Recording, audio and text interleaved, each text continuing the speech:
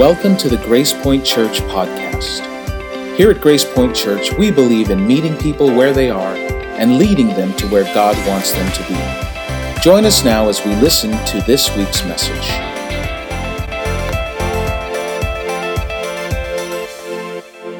I have this, I used to have this really great, bright red windbreaker. Very similar in color to the one that the guy in the video had. And it was perfect. It had a hood for those days that it was rainy. It was exactly the right weight you wanted it to be so that you could put it on with just a shirt on underneath, or you could put it over a sweatshirt, and it still felt good. And I had this red windbreaker for years, many years. So many years, in fact, that my family started to absolutely hate it. Everywhere I would go and wear it, they would look at me with this look of confusion and disgust, all rolled into one. Like, what are you doing wearing that jacket? And it was so great. I loved it. And you know how sometimes when you have a jacket and you've had it for a long time, the edges of the sleeves where the elastic is, it starts to give a little bit. And it starts to get a little bit, dingy on the edges, but I still loved it. And when you opened it up and you looked inside, the lining in the inside was all ripped up. In fact, another rip came right about here, but since the lining inside and the shell on the outside was the same color, unless you really looked, you couldn't see it. And I still loved it. I loved that jacket. And it didn't occur to me, even though they kept saying, get rid of it, throw it away, why are you still wearing that, don't come near me. If you're going to wear that thing, I still could not let go of that jacket.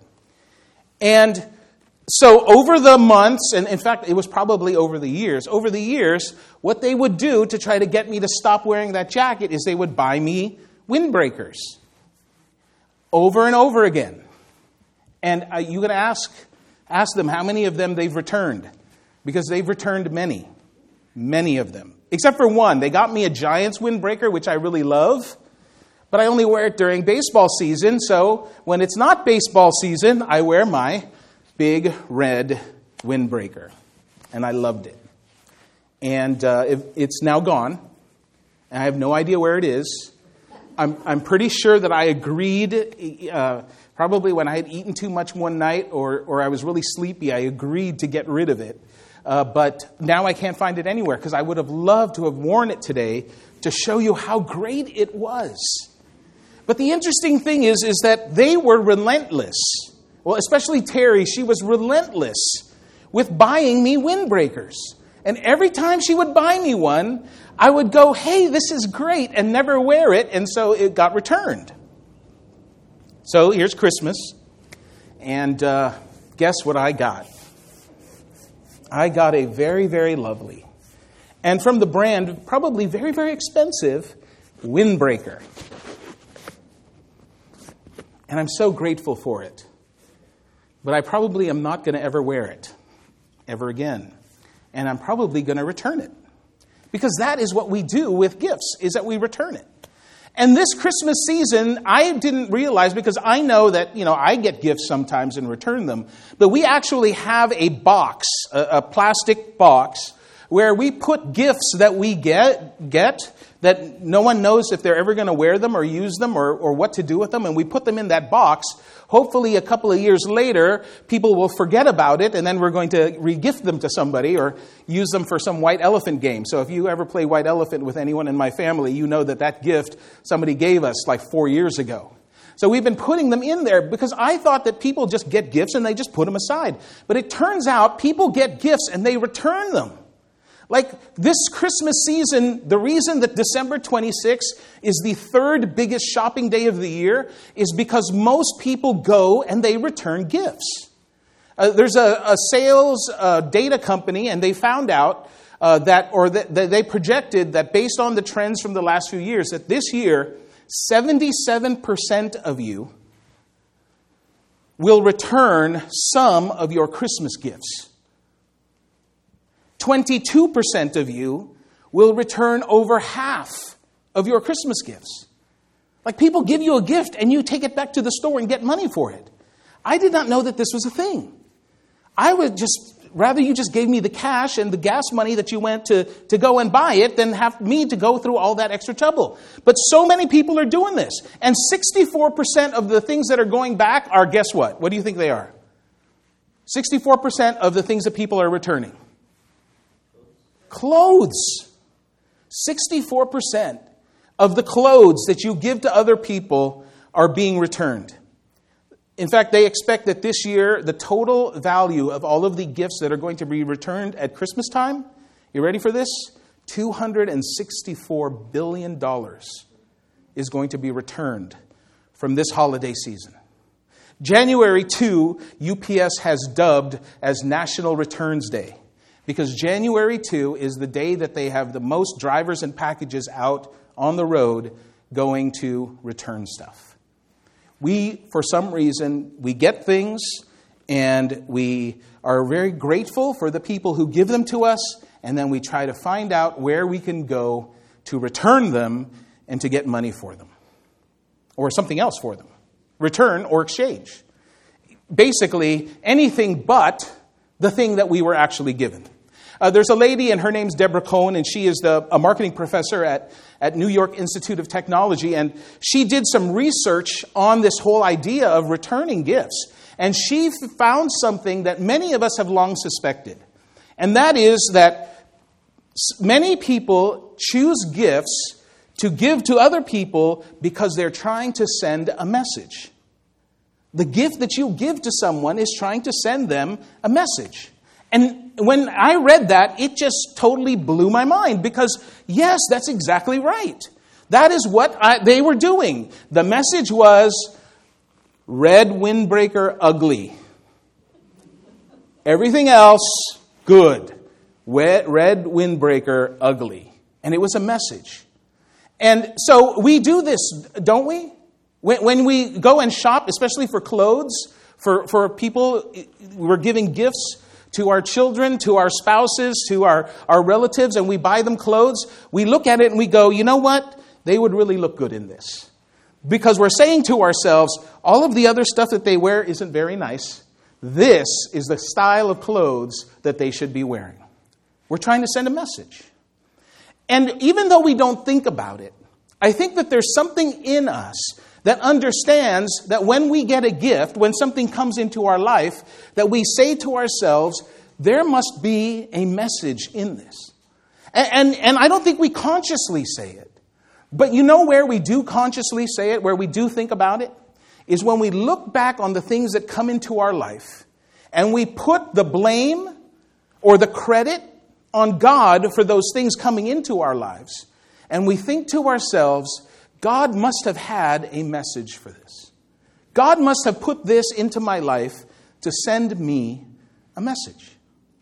And so as we look at 2019, and we're closing out 2019, this is our last time to gather together for this year. And it's natural for us to look at the year and to come to the end of the year and to kind of reflect back on everything that's happened. I think it's easy for us to look back, for many of us, to look back on some of the things that happened in this last year and say to ourselves, boy, I wish that could have happened differently. I wish that I didn't have to go through that. I wish that would have turned out a different way. And when we look at it, it's easy for us to sit back and to look at these things that have come into our lives and just say, man, if those were only like the gifts that I got at Christmas, that I could carefully put them back into their packaging and take them down to the store and return them or exchange them for something else. Because if we could just do that, if we could just change some of the things that happened to us over this last year, that maybe where I am right now would be very, very different. But the reality is, and this is going to be no surprise, but the reality is that we can't. There's nothing really that we can do about everything that has happened in the past. There's nothing we can do to change all of the events that took place in 2019. But the thing about that is, and I think this is the thing that we lose sight of When we take that time and we reflect back on things that have happened and start to say to ourselves, boy, I wish that I had done this differently. I wish that this had turned out differently. I wish that these events had come out differently. Is that if we were to really look at them, I know for me, if I were to really look at them, one of the things that I would see is that no matter if I had taken those events and was able to change them, no matter if I was able to take those words and turn them around, or take that relationship and make it a little bit different, no matter what could have happened, there's always going to be one common denominator in every one of those situations that I wish that I could change. And that common denominator is me.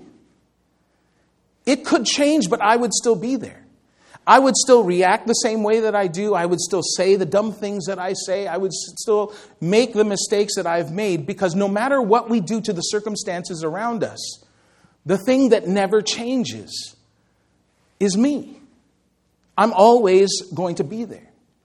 And so as we take this look back, as we take this look back and look at and assess this year that has gone by, I think one of the things that we are tempted to do is to wish that things were different, rather than to look at them from the perspective of what was actually the benefit, or how did God move through those situations.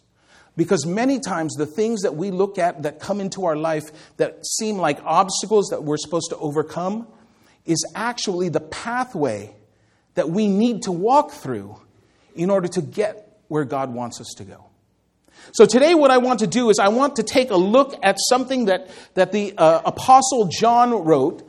And if you had been here through our Christmas series, you know that we had spent a lot of time looking at the writings of John. John was somebody who knew Jesus very well. He spent 3 years following Jesus around, listening to Jesus' teachings, seeing the miracles of Jesus. But not only that, after those 3 years, after Jesus' crucifixion, after he went up and was resurrected and went back to heaven, after that, Jesus looked at John and he said, John, I want you to be the one to take care of my mother. This is how deep that connection that Jesus had with John. And he looked at his mother and he said, Mother, I want you to take care of John. Take care of him like he's your son. John, take care of my mother like he's your mother. And John lived through what many people will describe as the toughest times in the history of the Jewish people. And he saw all of his friends, or heard about all of his friends who had spent time with Jesus too. He heard how they had all died. And John unusually lived to be an old man. And at the end of his life, he sat down, and I think he must have said, I've got all of this stuff, and everywhere I go, people are asking me about Jesus. Before I'm not here anymore, I should write this down. I should write down all of these things so that it goes past me. So that it's not just the people who heard it from me, but people years and years from now can hear from my words, my experience with Jesus. And so he wrote this manuscript that today we call the Book of John, because they were not very clever when it came to writing titles for books. So if you wrote a book, that book would be your name, and this is the Book of John. And so John is writing this book, and I think he gets to this place where he's going through the history of Jesus and all of the things that he went through, and he gets to this part in the story where he's now ready to talk about Jesus and his crucifixion. He's ready to talk about the end of Jesus' life. And he's trying to remember all of the things that Jesus said and how Jesus kind of brought them through along this path that at the time they could not understand. But years later, he's looking at it, and now it all makes sense. And so this is what John wrote. And this is describing what he witnessed right before Jesus was going to be arrested and tried and crucified. And this is what he wrote. It starts in John and in chapter 16. And this is Jesus talking. And Jesus knows everything that's about to happen. But none of his disciples know. And John doesn't know. And so this is where Jesus is warning them that things are not going to be as the way that they're supposed to be, or that they think it's going to be. In fact, Jesus is telling them that things are about to go bad. And here's what he says. And this is Jesus talking. I have told you these things so that you won't abandon your faith. Now that word abandon is the Greek word scandalethron. It's a long word, scandalethron. And scandalethron means the spring of a trap. You know, the part of the trap that waits until you step on it or you walk through it and then it springs up and gets you? That's the word that he's using. In other words, what he's saying is that Jesus is telling us these things because we're going to walk along the pathway of our life, and out of nowhere, something is going to spring up that's going to cause us to question our faith. And so he says, I've told you these things so you won't be fooled, so you won't let this thing spring up on you. He says, for you will be expelled from the synagogues, and the time is coming when. Now, for this is an unusual thing. Like they didn't understand what he was talking about here. Because why would they be expelled from the synagogues? Most of them were Jewish people. Most of them were welcome to be in the synagogues. Why? Well, it turns out that history tells us that's exactly what happened. See, when the followers of Jesus started to gain popularity, the rabbis in the synagogues introduced what they call the prayer of the curse of the Nazarenes, which was a prayer that they prayed during the temple service to place a curse on anybody from Nazareth. Now, they didn't specifically say Jesus, but everyone knew that Jesus was from Nazareth. And so at every temple, they would pray this prayer together, the curse of the Nazarenes, and if you were a follower of Jesus, you wouldn't pray it. And so while they're praying it, they'd look around to see if there was anyone who wasn't saying the words. And if they didn't say the words, they knew that was a follower of Jesus. And so they would expel them from the synagogue. So Jesus is telling them something that they didn't know would be happening, but history bore out that this is exactly what happened. He says, and the time is coming when those who kill you will think they are doing a holy service for God. See, he's saying that those people who are the ones who are trying to get rid of you, the ones who don't believe any of the things that you're teaching, the ones who don't believe in me, they think that what they're doing is actually serving God. And so they're going to think that what they're doing is a holy service, that it's the same thing as offering communion to people or to playing music in church. It's the same kind of act. It goes on in verse 3 and it says, this is because they have never known the Father. They have never known the Father or me. Yes, I'm telling you these things now so that when they happen, you will remember my warning. You see, what Jesus knew and what they didn't understand yet was that Jesus was not the Messiah that they were waiting for. You see, they were waiting for a Messiah that was going to save them from Rome. They were waiting for a Messiah that was going to save them from oppression. They were waiting for a Messiah who was going to save them from bondage. And instead, they got a Messiah that was going to save them from something even more oppressive, something even more grinding on you, and that is your sin. But that's not what they expected. They were expecting a warrior king, and instead they got the Savior of the world. And so it says, he goes on and he says this, he says, I tell you the truth, you will weep and mourn over what is going to happen to me, but the world will rejoice.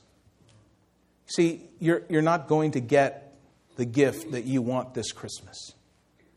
You're not going to get the gift that you're expecting to get this Christmas. That package that you saw, that you know for sure, that you know what was in it, it's not really what you think it's going to be. He's telling them, listen, life isn't going to turn out the way exactly that you want it to. But then he says, but the world. See, you have an expectation, but the world is going to rejoice. He goes on and he says, you will grieve, but your grief will suddenly turn to wonderful joy, which seems odd. And I think at this moment, he was trying to figure out how is he going to express this so that people will understand. And then he thinks and he goes, wait a second, I understand it. And listen to what he writes next. He says, it will be like a woman suffering the pains of labor. I don't know what that's like. I mean, I've seen it, and I've heard about it, but I don't know anything about the suffering, what the pains of labor are like. I'm just guessing that it's pretty bad. Because when just looking at the physics of it, the whole engineering of how that process happens, it must really be bad. And so John is saying, okay, because John's a guy, so he's never experienced this, and he says, it's going to be like a woman suffering the pains of labor. Now, he explains it in the next verse. He says, when her child is born, her anguish gives way to joy because she has brought a new baby into the world. And this I get. Again, I don't have any personal experience in it, but I've seen movies and I've seen television. You've seen this too. Ladies, maybe some of you have experienced this. But what I have seen is this. The woman is yelling, screaming, she's cursing at her husband. The baby comes out, and then all of a sudden she's happy. Right? It's like all of a sudden all that stuff that you went through, it really didn't matter. You're just happy because here's your baby. 10 fingers, 10 toes, everything is good. And that's what John is comparing it to. He's saying, listen, there's going to be pain. There's going to be anguish. You're going to be cursing people. But when the child is born, her anguish gives way to joy because she has brought a new baby into the world. And then he brings it back to us and he says, so, you'll have sorrow now, but I will see you again. Now, put yourself in the context of this, right? Because when we read this, it's easy for us to think that what he's saying is, you have sorrow now. Guys, in this world right now, we have sorrow now, but I will see you again.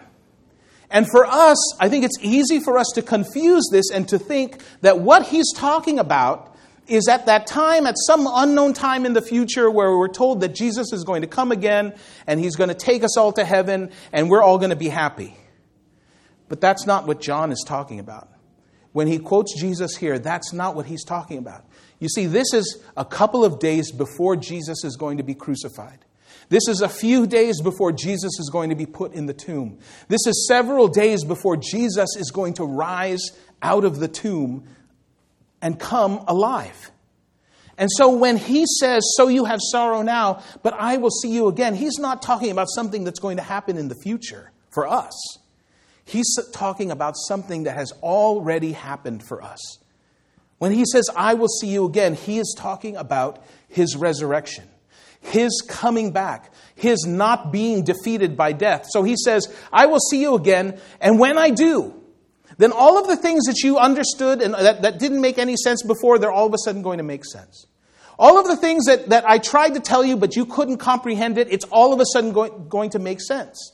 Because you're going to come to this place where you are looking for a warrior king, and that warrior king in front of you is going to die. And you will think that it's game over. But I'm going to see you again. And they didn't understand it. But a couple of days later, he was going to see them again. And then they would know that this is not the warrior king that they expected, but this was the King of Kings that they needed. And so he says, then you will rejoice, and no one can rob you of that joy.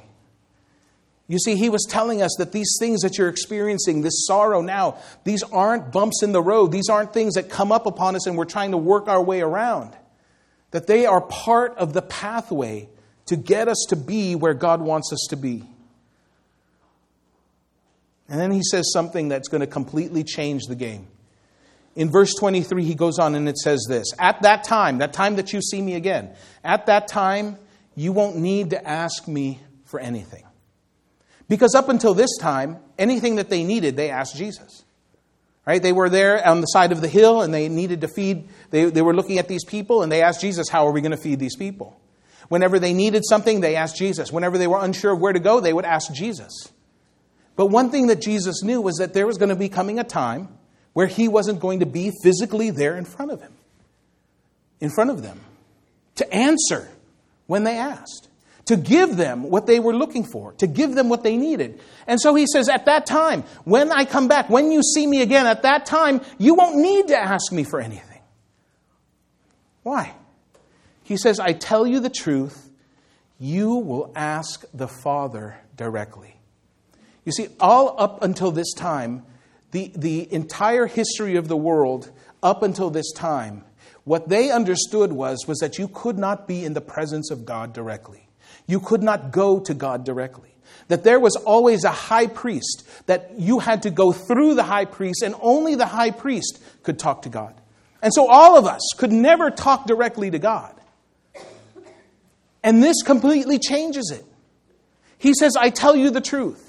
All of those things that you used to do in the temple, all of those sacrifices that you used to make, all of the things that told you that you could not be in the presence of God, that you could not talk to God directly, all of that is going to change.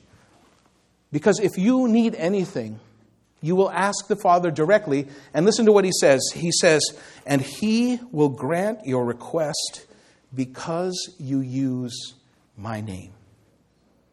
Not because you're using your name, but because you're using my name.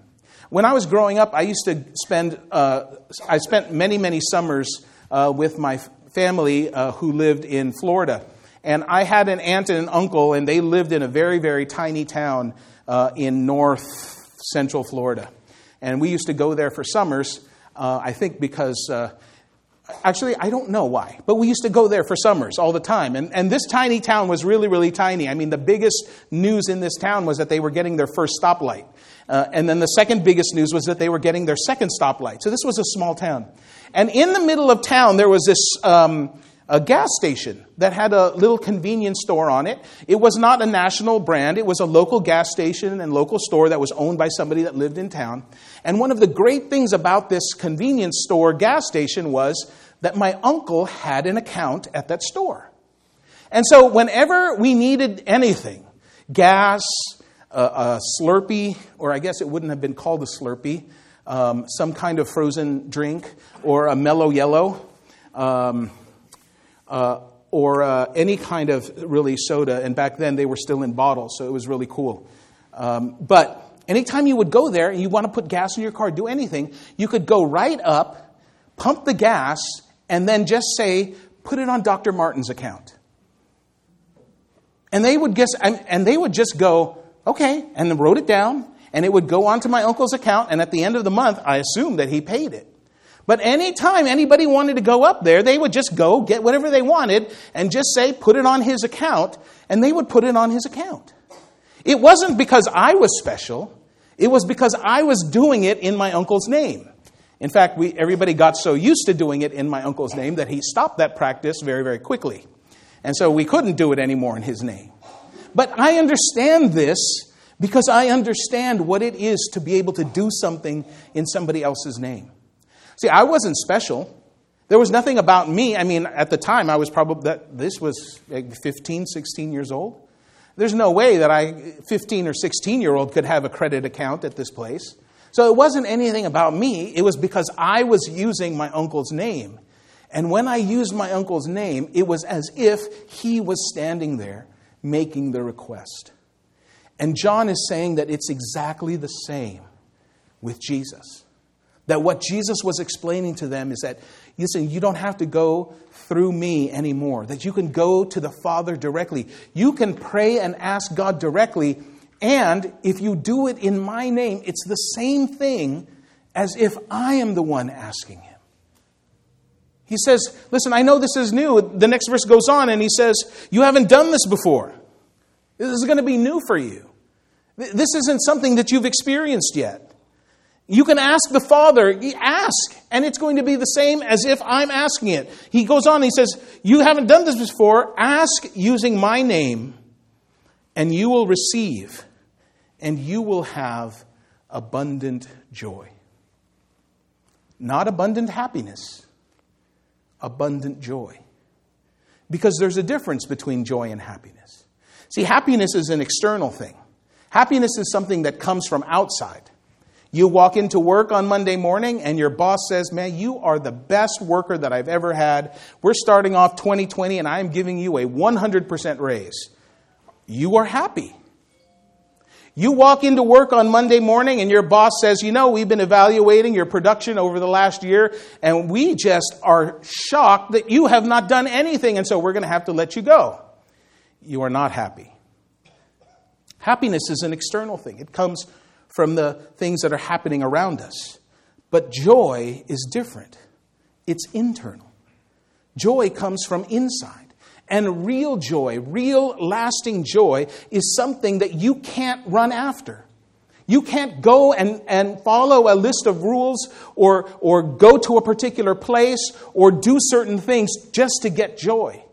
Joy is a byproduct of a relationship. Listen to what I'm saying. Joy in your life is the byproduct of a relationship. Whether that relationship is with your spouse, with your child, with your parent, with your siblings, with your friends, the joy that comes into our life is the result of a relationship. And the only true, real, lasting joy that comes into our lives, that foundation that we build, only comes from our relationship with Jesus. And what he's saying is that when you do this, when you understand that you can go directly to the Father, like we would with any perfect father, and go directly to him with the things that are on our heart, that you're going to ask, and you're going to receive, and it's going to bring you abundant joy. He goes on and he says this. He says, I have told you all of this so that you may have peace in me. And then he says something that a lot of times that we can look at, and for some of us, we look at this and we say, no kidding. But for others of us, we look at this and I think we might even be a little bit sad. Because here's John quoting Jesus, and Jesus says this, I here on earth, you will have many trials and sorrows. Right? Who are the no-duh people? Right? And who are the, man, that's sad to me? Nobody. Well, one, two, okay. See, we look at this and we think to ourselves, okay, is this a prediction? Is this a command? No, this is simply a realization that when we are in this place that we're in, where sin has come in, and so nothing is the way that it's supposed to be. That we are going to bump up against people, and we're going to run into situations that we have no control over, and we're going to look at them, and they're going to be trials. And they might even bring us sorrows. And then he says this. He says, take heart. In other words, don't be afraid. Don't worry. Be confident in this. Take heart, because I have overcome the world. This is how the Apostle Paul would sum it up. He would write to the church in Philippi and he would say this. He would say, I don't mean to say that I have already achieved these things or that I have already reached perfection. Because in this, Paul is talking to the Christian church in Philippi. And what he's saying is that there are things that I wish that I could do that I can't do. There are things that I'm doing that I wish would come out differently. And that as I look back on all of my accomplishments, all of the things that I have done in my life, and he even starts to list them down, that he was one of the great scholars, that he was one of the respected people in the church, that he studied under one of the greatest teachers, one of the greatest rabbis in the history of the Jewish people. That he looks at all of those accomplishments and none of them compare to what he has experienced with Jesus. And so he says, but I press on to possess that perfection for which Christ Jesus first possessed me. No, dear brothers and sisters, I have not achieved it yet, but I focus on this one thing. And this is what he says, forgetting the past and looking forward to what lies ahead. And I think if he was here today and saying, okay, what is it that we need to do as we prepare to go into 2020? He would say, forget the past and look forward to what lies ahead. And that forget the past doesn't mean remove it from your memory. That forget the past doesn't mean pretend that it never happened. That forget the past means you don't have to pay attention to it anymore. You don't have to dwell on it anymore. You don't have to hold on to it anymore. That you can let it go. He says, and he closes it out and he says, I press on to reach the end of the race and receive the heavenly prize for which God, through Christ Jesus, is calling us.